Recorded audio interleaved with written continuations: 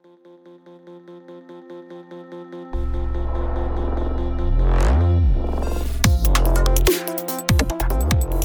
name is Kristen Hovitt, and welcome to the Other Autism podcast. I'm a research communications professional and Master of Health Studies student. I was diagnosed with level 1 autism in my 30s, and I also live with health conditions that are often co-occurring alongside autism. The Other Autism is a place to explore late diagnosed autism, discuss the latest in autism research, help dispel myths and stereotypes about autism and autistic people, and more. If you're autistic or wondering if you might be, I'm hoping this podcast helps you to feel more informed and less alone.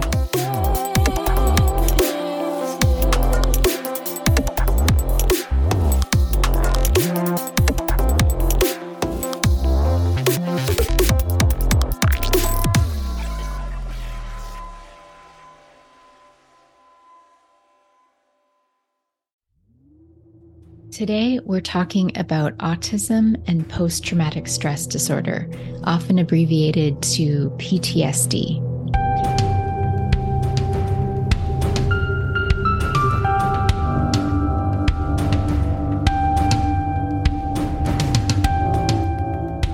It's a fairly well-known fact in the autism community and in autism research that if you're autistic, you probably also have PTSD or a history of having PTSD. And I'm not using PTSD as a euphemism for having had some difficult times. I'm talking about the real clinical diagnosis of post-traumatic stress disorder and all that that entails. A recent study by Golan and their team looking at rates of PTSD in autistic versus non-autistic populations found that 32% of the autistic population met the criteria for PTSD, while only 4% of the non-autistic population did. Note that they were looking at one specific period in time and whether the participants had symptoms during that one day they completed the psychological assessments. They also found that autistic individuals who were born female were at significantly greater risk for both experiencing traumatic events and developing PTSD. One would maybe assume from that it's because women experience more interpersonal trauma that they then have more symptoms of PTSD. We know from the last episode on narcissism and autism that interpersonal trauma is especially associated with developing PTSD and especially complex PTSD. Since PTSD is a term that's often thrown around quite loosely these days, I think it's really important to start with a solid definition of PTSD. So what does it entail? Well, there are 4 categories of PTSD symptoms, and to receive a formal diagnosis, you need 1 or more symptoms from each of the 4 categories. Some experts talk about 5 categories, and they talk about having experienced trauma as the first category. I'm going to assume that the person in question, let's say going in for an assessment or evaluation, has had trauma. So that's a given. So now the main categories of symptoms are as follows. The first category is intrusive symptoms, such as unwanted memories or thoughts, recurrent nightmares about the trauma, reliving the trauma experience over and over again and not being able to control it, distress or troubling body sensations when reminded about aspects of the trauma, and so on. In short, there's a real lack of control to these intrusive symptoms. It's more like the trauma is controlling you or has somehow hijacked parts of your brain. So even if you want to avoid these intrusive thoughts and nightmares and so on, it's really impossible or nearly impossible to do anything about it. The second category is avoidance symptoms. This can include avoiding certain thoughts, feelings, or memories related to the trauma, or refusing to talk to or even go anywhere near people who remind you of the perpetrator if a person was the cause of the trauma. It can also mean avoiding places that remind you of the trauma, and really just keeping yourself away from any reminders of the trauma or the traumatic experience. The third category is negative changes in thinking or mood, such as forgetting or blocking memories of the trauma, decreased interest in activities that you'd normally find interesting, feeling detached or distant, or even emotionally numb, and so on. And the fourth category is hyperarousal, such as angry outbursts at even little things, being easily startled, having trouble sleeping, trouble concentrating, and similar types of symptoms. Now, for autistic people, PTSD is extra complicated. For us, PTSD is also associated with an increase in autism-related symptoms, such as an increase in stimming, an increase in meltdowns or shutdowns, an increase in self-injurious behavior, or maybe we've never self-injured, but suddenly start to once that PTSD sets in, increased hyperactivity, loss of self-care skills, or sometimes a loss of communication abilities. This can make it more challenging to get the social support we need, and social support is helpful in the management and alleviation of PTSD. I've actually read that people who experience trauma that have like a huge social support system or social support network are less likely to develop PTSD as a result of the trauma. So social support is such a huge thing. What's more, it seems like when autistic people are treated for PTSD, if they do receive treatment, they tend to develop it again. For some, their trauma can build on trauma, on trauma, on trauma for several years or decades, leading to what's been called complex PTSD. Complex PTSD has some differences in symptoms compared to PTSD and is believed to be more difficult to treat. Or I guess it's probably more accurate to say it's like PTSD plus. You have to have the PTSD symptoms, but then there's more to it. It's more complicated. It is more definitely complex, literally.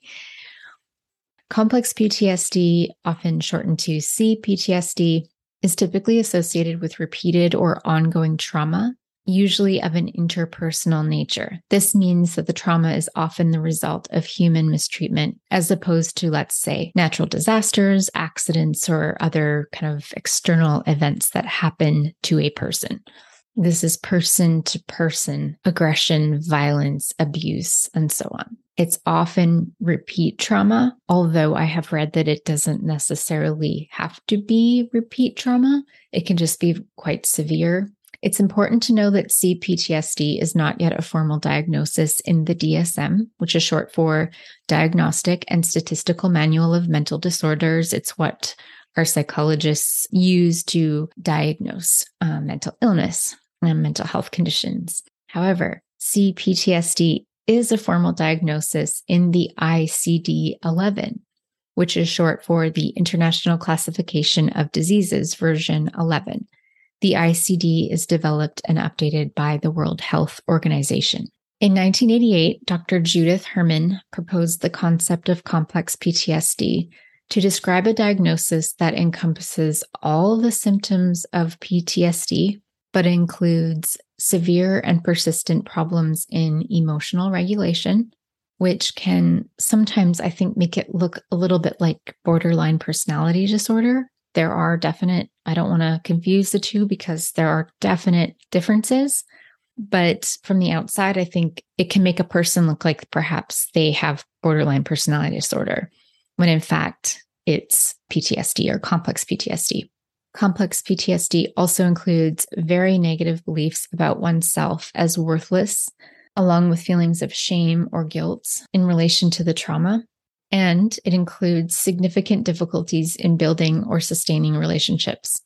As with PTSD, these symptoms must cause impairments to important areas of life, such as personal, familial, social, educational, occupational spheres. The person is potentially quite different than they were in the past. With complex PTSD, it's almost like the symptoms of PTSD turn into a kind of personality type, if that makes sense. The trauma symptoms have been so deeply ingrained and part of the person's life for so long that they become deeply foundational to the person's psychological makeup, and I'd even say to their physiological makeup. It really colors everything about their lives and their ability to trust others, relate to the world, be in touch with themselves and their bodies, and so on. I think this aspect of CPTSD can actually lead to the common confusion between autism and PTSD. It's common for people on their journey to diagnosis, so we're talking pre-diagnosis of late diagnosed autism, to be like, hey, I have these symptoms and traits. Is it autism or is it PTSD? My answer? It's probably both.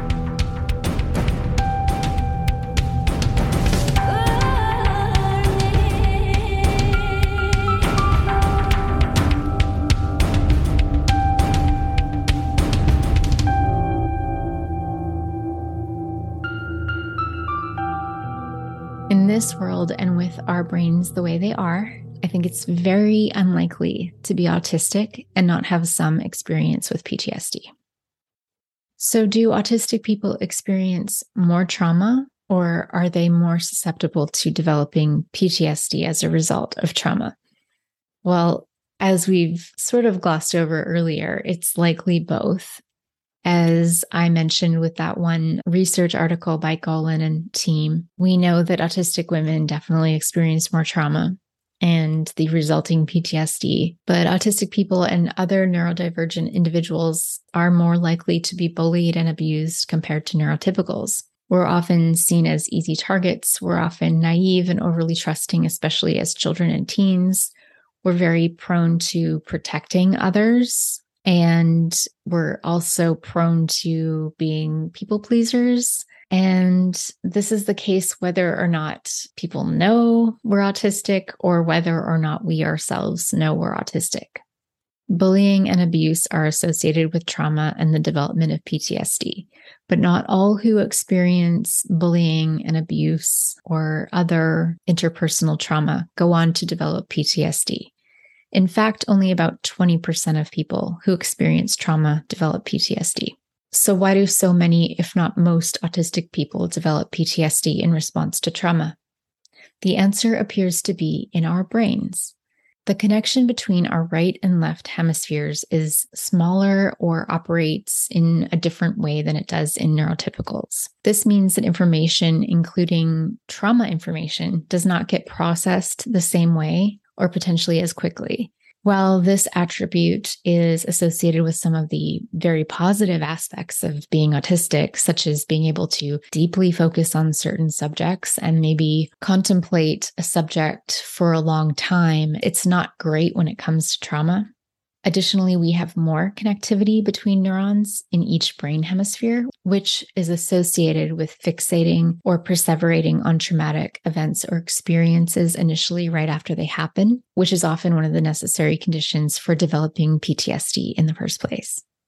That concludes our topic for today. Next time, I'll talk about eye movement desensitization reprocessing, or EMDR, and why it might be a great treatment for PTSD, especially for autistic people. If you found this episode interesting or enjoyable, I invite you to leave a review wherever you listen to your podcasts and share this episode with a loved one. If you have a question that you would like answered potentially in a future episode, I invite you to send an email. The email address is in the show notes.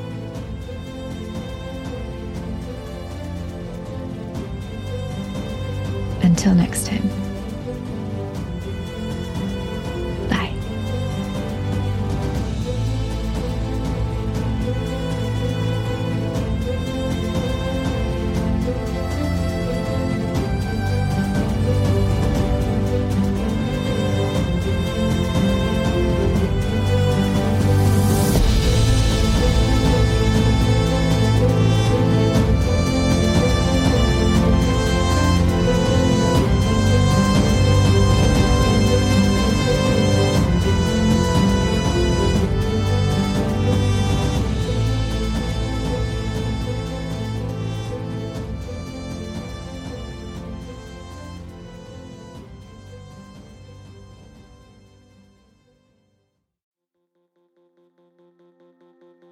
Thank you so much for listening.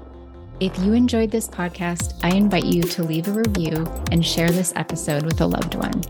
If you'd like to submit a question, please send in an email. You can find the email address and more in the show notes.